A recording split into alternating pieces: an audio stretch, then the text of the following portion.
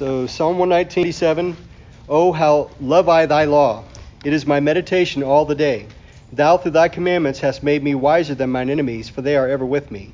I have more understanding than all my teachers, for thy testimonies are my meditation. I understand more than the ancients, because I keep thy precepts. I have refrained my feet from every evil way, that I might keep thy word. I have not departed from thy judgments, for thou hast taught me. How sweet are thy words unto my taste, yea, sweeter than honey to my mouth. Through thy precepts I get understanding, therefore I hate every false way. And so we're on page 6, and we're on item number 6. And that's the gift of steadfastness. Those are the blanks, the gift of steadfastness. So that's verse 102. I have not departed from thy judgments, for thou hast taught me. And I have a special note here that says, or I have a note that says, there is a special brand of wickedness in departing from the Lord and his judgment. So there's all sin is sin, and all, lack of wisdom is all, of course not good, but there's a special offense in departing from the Lord and his judgment. So I have several verses I want to look at there. Psalm 18 in verse 21. This is David. For I have kept the ways of the Lord and have not wickedly departed from my God. For all his judgments were before me, and I did not put away his statutes from me. I was also upright before him, and I kept myself from mine iniquity. I love Psalm 18. There's for a number of different reasons. I love the way he brags on the Lord, how the Lord answered his prayer in a time of desperate crying unto him. God was mighty in his response. But there's a lot of things about Psalm 18, and this is one of them. For I have kept the ways of the Lord and have not wickedly departed from my God. For all his judgments were before me, and I did not put away his statutes from me. I was also upright before him, and I kept myself from mine iniquity. And I also want to make mention of the fact that that David is saying here, thank the Lord that I have not departed. But of course, there's nothing that you and I will ever be able to brag about. Every good thing in our life is God's doing, even in this sense that if I haven't turned away from the Lord, and thank God many of us here in this room tonight, God has been in our life actively for many years, and yet any steadfastness that any of us have is God's work in our lives. There's never bragging room for me to say, look what I have done. And yet David here, he's saying, I have not wickedly departed from my God. And so that's the point I wanted to point out there, is that there's a special offense in a way of selfishness, of sinfulness, departing now. And David was no perfect man. We have a good, solid record of his life, and it wasn't perfect. It wasn't without spot or blemish. And here's the point, is that God sees us through, and as long as we're willing to have God correct us, like David did after the sin with Bathsheba and the sin with Uriah, her husband, and then, David had a child with Bathsheba, and Nathan the prophet came to him and said, what? Anybody know? Thou art the man. The stinging condemnation that he was the one who was guilty of these crimes, and yet God restored him. And the record that God set of David throughout the kings that followed is David was the standard. You have done right, or you have not done that which is right, like David my servant did. And here's my point, is that no matter who we are, we're still going to be flawed and sinful people, but it's God who keeps us on track. It's God who corrects us, and of course, Lord helping us, we will be corrected and stay on the path. And so there's another verse I want you to look at with me, Daniel chapter 9. And this is an extraordinary prayer of Daniel's. This is, of course, in the midst of the captivity. Daniel has been serving the king of Babylon for many years. And so at this point, he says in this prayer in Daniel chapter 9, verse 3, And I set my face unto the Lord God to seek by prayer and supplications with fasting and sackcloth and ashes. And I prayed unto the Lord my God and made my confession and said, O Lord, the great and dreadful God, keeping the covenant and mercy to them that love him and to them that keep his commandments. We have sinned and have committed iniquity and have done wickedly and have rebelled even by departing thy precepts and thy judgments. Neither have we hearkened unto thy servants the prophets, which spake in thy name unto our kings, our princes, and our fathers, and to all the people of the land. O Lord, righteousness belongeth unto thee, but unto us confusion of faces, as at this day. To the men of Judah and to the inhabitants of Jerusalem and to all Israel that are near and that are far off, through all the countries whither thou hast driven them, because of their trespass that they have trespassed against thee. O Lord, to us belongeth confusion of face, to our kings, to our princes, and to our fathers, because we have sinned against thee. To the Lord our God belong mercies and forgivenesses, though we have rebelled against him. Neither have we obeyed the voice of the Lord our God, to walk in his laws which he set before us by his servants the prophets. Yea, all Israel have transgressed thy law, even by departing, that they might not obey thy voice. Therefore the curse is poured upon us, and the oath that is written in the law of Moses the servant of God, because we have sinned against him. And he hath confirmed his words which he spake against us, and against our judges that judged us, by bringing us a great evil. For unto the whole heaven hath not been done as it hath been done upon Israel. As it is written in the law of Moses, all this evil is come upon us, yet made we not our prayer before the Lord our God, that we might turn from our iniquities and understand thy truth. Therefore hath the Lord watched upon the evil and brought it upon us. For the Lord our God, for the Lord our God is righteous in all his works which he doeth, for we have not obeyed his voice. And now, O Lord our God, thou hast brought thy people forth out of the land of Egypt with a mighty hand, and hast gotten thee renowned as at this day. We have sinned and have done wickedly. O Lord, according to all thy righteousness, I beseech thee, that let thine anger and thy fury be turned away from thy city, Jerusalem, thy holy mountain, for our sins and for the iniquities of our fathers. Jerusalem and thy people are become a reproach to all that are about us. Now therefore, O our God, hear the prayer of thy servant and his supplications, and cause thy face to shine upon thy sanctuary that is desolate for the Lord's sake. O my God, incline thine ear and hear, and open thine eyes, and behold our desolations, and the city which is called by thy name. For we do not present our supplications before thee for our righteousness, but for thy great mercies. O Lord, hear. O Lord, forgive. O Lord, hearken and do. Defer not. For thine own sake, O my God, for thy city and thy people are called by thy name. I read all that because, if you'll notice, Daniel, he's a great man of God, and there's a pretty wonderful record that's recorded of who he was and his love of God and his humbleness and the great way in which God used him. And yet you see in his prayer, and it's really an intercessory prayer for the people of Israel. But you'll notice, and this is why we're looking at this, he says that he and his people, it's kind of a double sin.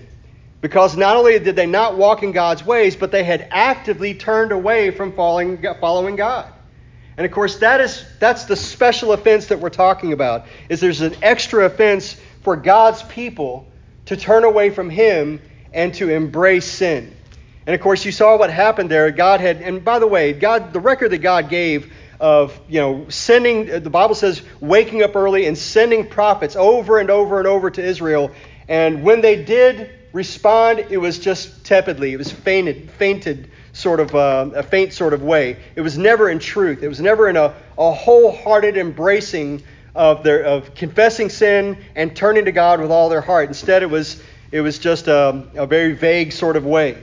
Lip service. What's that? Lip service, perhaps. Lip service, yeah. I'm sure that was part of it. And so here's again what Daniel says. And I also appreciate that Daniel is confessing to God as though it all weighs upon him. And listen, Daniel never says, hey, listen, my countrymen, they've done really, really badly, and I've done okay, but they've done really... He never says it like that. He's always confessing to the Lord his own sin and the sin of his people, and Daniel seeks for God's mercy.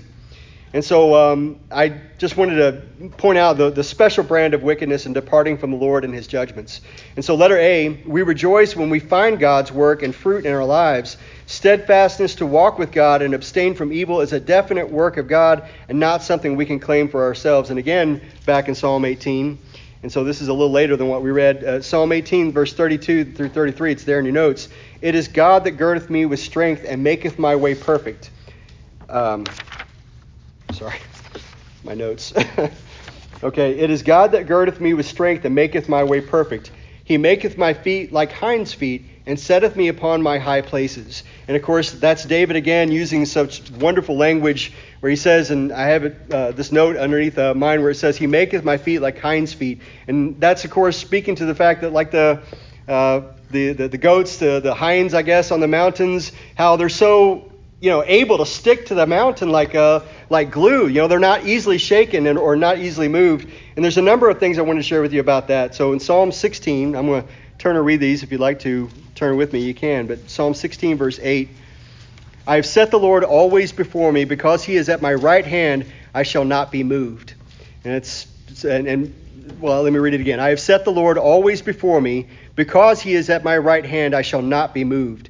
And then Psalm 62, something similar.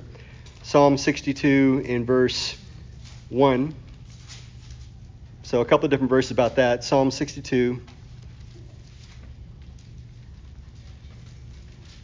Okay, Psalm 62, verse 1. Truly my soul waiteth upon God. From him cometh my salvation. He only is my rock and my salvation. He is my defense. I shall not be greatly moved. And then on down in verse 5, it says, My soul, wait thou only upon God, for my expectation is from him. He only is my rock and my salvation. He is my defense. I shall not be moved. And God is my salvation and my glory, the rock of my strength, and my refuge is in God. Trust in him at all times, ye people. Pour out your heart before him. God is a refuge for us, Selah. And I just praise God for the way David writes these things, knowing that with the Lord with us, like David said, at my right hand, he is with us, and he will not depart from us. We can depart from him, but he won't depart from us. And he mentions the steadfastness we have with God with us. And that's what Emmanuel means, God with us. And it's something we can truly rejoice in, that God will never leave us. We can walk away from him. We can walk away from his path, but he does not leave us. And so I have this also, that this is a testimony that only God can give us. And again, I look back in my life and I can see so often that God was faithful to help us, to help my family, to meet our needs, to meet me where I was when I wasn't where I was supposed to be, and to give me at times the tender rebuke and sometimes the stern one, and sometimes the one that rocked my world because that's what I needed. God is faithful. He's always faithful, and he's always there to help us to hear his voice. And of course, then in number 2, it says underneath that it is also a testimony to the clear path that the Lord has shown when we have a desire to be only on God's path, walking with him. And I have this note underneath that turn with me to Proverbs chapter 3. Proverbs chapter 3 in verse 13. Proverbs chapter 3, verse 13. And so this is some of the discourse about wisdom, and this is a beautiful passage. But it says, Happy is the man that findeth wisdom, and the man that getteth understanding. For the merchandise of it is better than the merchandise of silver, and the gain thereof than fine gold. She is more precious than rubies, and all the things that thou canst desire are not to be compared unto her. Length of days is in her right hand, and in her left hand riches and honor. Her ways are the ways of pleasantness, and all her paths are peace. She is a tree of life to them that lay hold upon her, and happy is every one that retaineth her. The Lord by wisdom hath founded the earth, by understanding hath he established the heavens. By his knowledge the depths are broken up, and the clouds drop down the dew. And again, it's a testimony that God gives us when we can see that his path is the only place to be. And of course, as we walk through this life, we have this old man that is constantly drawn into the same sins and the same things that the rest of the world is. But we, as children of God, God has a plan for our lives, and God helping us, and that's what this is about, is that he can show us that his way is the only way. His path is the only path, not where I'll be safe, but it's the path of peace. It's the path of understanding. It's the path of God's blessings. And so it's a blessing when God reveals to us that his path is the only path to desire to be on. And every other one is the wrong way to go. And so I thank God for the way, in Psalm 3 or Proverbs 3, is this speaking of wisdom almost as a person, well, as it's referred to as a person, that she has set her feast and she's inviting people to come and partake. And yet the wisdom is God's way. Walking in wisdom is walking in God's way, God's plan for our lives. Any other path is not just a mistake, it's tragic. And so letter B here in your notes is, For thou hast taught me. God as a teacher is a great gift in itself. And so I think I got my notes out of place here. Okay, so before that was this thought that living a life that's pleasing to him is its own reward. And I didn't write down the reference, but Enoch walked with God, and he was not, for God took him. For all of eternity, Enoch gets to enjoy the testimony that he walked with God so closely or so much pleasing to God that God just took him. And there's looking from the perspective of eternity, no one will think, man, it was a close call living for the world and living for myself or living for God. It's not close at all. It's a terrible tragedy to live in any other way than God's plan. And the thing is in this life, God gives the blessings of walking with him. God rewards us with peace and happiness and contentment, even amidst the challenges and the pains. But living a life that is pleasing to him is its own reward. And I thank God for Enoch also. But letter B here is, for thou hast taught me. God as a teacher is a great gift in itself. And so that's there in your notes, 1 John chapter 2, verse 27. But the anointing which ye have received of him abideth in you, and ye need not that any man teach you, but as the same anointing teacheth you of all things, and is truth, and is no lie, and even as it hath taught you, ye shall abide in him. And so God is specifically our teacher. 1 Thessalonians 4:9. But as touching brotherly love, ye need not that I write unto you, for ye yourselves are taught of God to love one another. And of course, that's what God's doing in all of our lives, is he's bringing us along, and he's teaching us, and he's giving us eyes to see and ears to hear and a heart to understand. That's God's doing in our lives. God's the one that gives us these understandings. And so letter C, I have not departed. I'm sorry, it's not in your notes, it's in mine. Letter C, I have not departed, and then for thou hast taught me. And so I have this note, and anyway, it says, loving Christ means keeping his commandments and having the Holy Spirit for a comforter and teacher. If you'd like to turn with me to John chapter 14. John chapter 14 in verse 15. It's the Lord Jesus speaking to his disciples. If you love me, keep my commandments. And I will pray the Father, and he shall give you another comforter, that he may abide with you forever, even the Spirit of truth, whom the world cannot receive, because it seeth him not, neither knoweth him, but ye know him, for he dwelleth with you and shall be in you.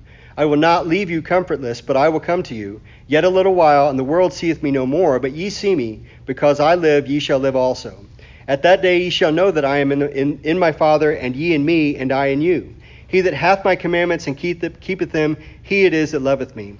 And he that loveth me shall be loved of my Father, and I will love him and will manifest myself to him. Judas saith unto him, not Iscariot, Lord, how is it that thou wilt manifest thyself unto us and not unto the world? Jesus answered and said unto him, if a man love me, he will keep my words. And my Father will love him, and we will come unto him, and make our abode with him. He that loveth me not keepeth not my sayings. And the word which ye hear is not mine, but the Father's which sent me. These things have I spoken unto you, being yet present with you. But the Comforter, which is the Holy Ghost, whom the Father will send in my name, he shall teach you all things, and bring all things to your remembrance, whatsoever I have said unto you. Peace I leave with you, my peace I give unto you. Not as the world giveth, give I unto you. Let not your heart be troubled, neither let it be afraid. And John 14 begins with, let not your hearts be troubled. Let not your heart be troubled, but ye believe in God, believe also in me. And that's a great deal of the key to the Christian life, is keeping our hearts and our minds and our eyes and our focus on the Lord, and not ourselves, not our circumstances. And of course, what does life on planet Earth do to you but constantly sort of grasp, a Christian can have his attention grabbed and drawn down into the muck and the mire of the world. Christians are meant to live out of that stuff, even in the midst of trials, in the midst of tribulations and pains and anguish, yet we can live with the peace of God. It's a gift that God gives his people. And that God is specifically our comforter and teacher is specifically something he's teaching his disciples here. And you notice a plainness by which he speaks here. It's not in parables. It's strictly just him speaking to his disciples. And he says, if a man love me, this is verse 23, if a man love me, he will keep my words. And my Father will love him, and we will come unto him and make our abode with him. He that loveth me not keepeth not my sayings. And the word which ye hear is not mine, but my Father's which sent me. These things have I spoken to you, being yet present with you. But the Comforter, which is the Holy Ghost, whom the Father will send in my name, he shall teach you all things, and bring all things to your remembrance, whatsoever I have said unto you. So having pastors and teachers, and these are wonderful gifts, but God himself is the best teacher. Our place is to daily seek his face, daily seek his teaching in our hearts and our minds, so that he can instruct us all day long. That's God's plan for our lives, is to be in close communion with him and all day long have him speaking to our hearts and our minds. And that's the way in which you and I will lead a successful Christian life, is by living closely with the Lord and walking closely with him. And so, again, that note that I had is that loving Christ means keeping his commandments and having the Holy Spirit for a comforter and a teacher. Well, we still have time. How about that? Number 7. Loving his words. So those are the blanks. Loving his words. Psalm 119, verse 103. How sweet are thy words unto my taste, yea, sweeter than honey to my mouth. And so letter A there is loving his words is really about loving him. As the truth is revealed about us and about him, we find his words are priceless treasure. And so Luke, what this is it's a collection of just, when I've read these words, they just thrilled my heart. And anyway, that's what we're going to share together now. Luke chapter 7, verse 36. I know we've done a lot of reading tonight, but hopefully that doesn't hurt anybody's feelings. Luke chapter 7, verse 36. And one of the Pharisees desired him that he would eat with him. And he went into the Pharisee's house and sat down to meat. And behold, a woman in the city, which was a sinner, when she knew that Jesus sat at meat in the Pharisee's house, brought an alabaster box of ointment, and stood at his feet behind him, weeping, and began to wash his feet with tears, and did wipe them with the hairs of her head, and kissed his feet, and anointed them with ointment. Now when the Pharisee which had bidden him saw it, he spake within himself, saying, This man, if he were a prophet, would have known who and what manner of woman this is that toucheth him, for she is a sinner. Verse 40, And Jesus answering said unto him, Simon, I have somewhat to say unto thee. And he saith, Master, say on. There was a certain creditor which had two debtors. The one owed 500 pence, and the other 50. And when they had nothing to pay, he frankly forgave them both. Tell me, therefore, which of them will love him most? Simon answered and said, I suppose that he to whom he forgave most. And he said unto him, Thou hast rightly judged. And he turned to the woman and said unto Simon, Seest thou this woman? I entered into thine house, that thou gavest me no water for my feet, but she hath washed my feet with tears, and wiped them with the hairs of her head. Thou gavest me no kiss, but this woman, since the time I came in, hath not ceased to kiss my feet. My head with oil thou didst not anoint, but this woman hath anointed my feet with ointment. Wherefore I say unto thee, her sins, which are many, are forgiven. For she loved much, but to whom little is forgiven, the same loveth little. And he said unto her, Thy sins are forgiven. And they that sat at meat with him began to say within themselves, Who is this that forgiveth sins also? And he said to the woman, Thy faith has saved thee. Go in peace. And, I think this passage means the most, obviously, to those who have been forgiven by God, things that people can't even imagine. Can God save a prostitute? Can God save a drug user? Can God save a murderer? Can God save the worst of mankind? Yes, he can. That's the point of this. When I think about how sweet are thy words unto my taste, yea, sweeter than honey to my mouth. Can you imagine how that woman felt first to come in to Jesus' presence? She obviously knew he was not just a prophet. He wasn't just a religious leader. She knew he was more. And yet she could not refrain herself from taking this box of precious ointment and anointing his feet.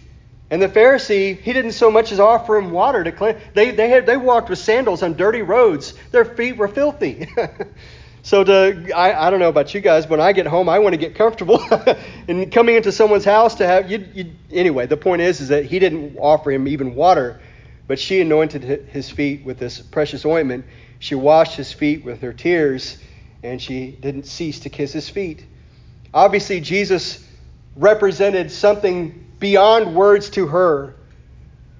And that was before he said what he did at the end here, verse 48. And he said unto her, Thy sins are forgiven. And again, the Lord Jesus, he knew who she was. What Simon didn't understand is, as far as sinners go, he wasn't really that far different from her. It took the same cost of redemption to save Simon as it would be to save her. And of course, those words, though, thy sins are forgiven. You know she was conscious of who she was. You can't be in Jesus' presence and not know who you are. So he said, thy sins are forgiven. In Luke chapter 23, if you'd like to turn there with me, Luke chapter 23, verse 39. And one of the malefactors which were hanged with him, this is, of course, the crucifixion. And one of the malefactors which was hanged with him, railed on him, saying, If thou be the Christ, save thyself and us. But the other answering rebuked him, saying, Dost not thou fear God, seeing thou art in the same condemnation? And we indeed justly, for we receive the due reward of our deeds. But this man hath done nothing amiss. And he said unto Jesus, Lord, remember me when thou comest to thy kingdom, unto thy kingdom. And Jesus said unto him, Verily I say unto thee, today thou wilt be with me in paradise. And I've many times thought about the fact that there was no better day in that thief's life than the day he was nailed to a cross and put up next to the Savior. And you and I, we often don't realize that when God allows hardship into our life, He's usually, I imagine always, doing something more precious than what we will probably ever fully understand. But when it comes to this man and this thief, it took this point in his life for God to open his eyes. And the Bible says at one point, I can't remember which of the Gospels it's in, but the Bible says that at one point they both, as the Pharisees and the chief priests were casting these terrible things at him, the Bible says they cast the same into his teeth. They, both of them. But one of the thieves had a change of heart, a change of perception when he came to understand who Jesus was. And so he rebuked the other thief and he said, Don't you fear God? And seeing we're in the same condition, we indeed justly. And then he turned to the Lord Jesus and said, Lord, remember me when thou comest to thy kingdom. And Jesus said unto him, Verily I say unto thee, today shalt thou be with me in paradise. And sweet words. In John chapter 8, if you'd like to turn there, John chapter 8, verse 1. Jesus went into the Mount of Olives, and early in the morning he came again into the temple, and all the people came unto him, and he sat down and taught them. And the scribes and Pharisees brought unto him a woman taken in adultery. And when they had set her in the midst, they say unto him, Master, this woman was taken in adultery in the very act.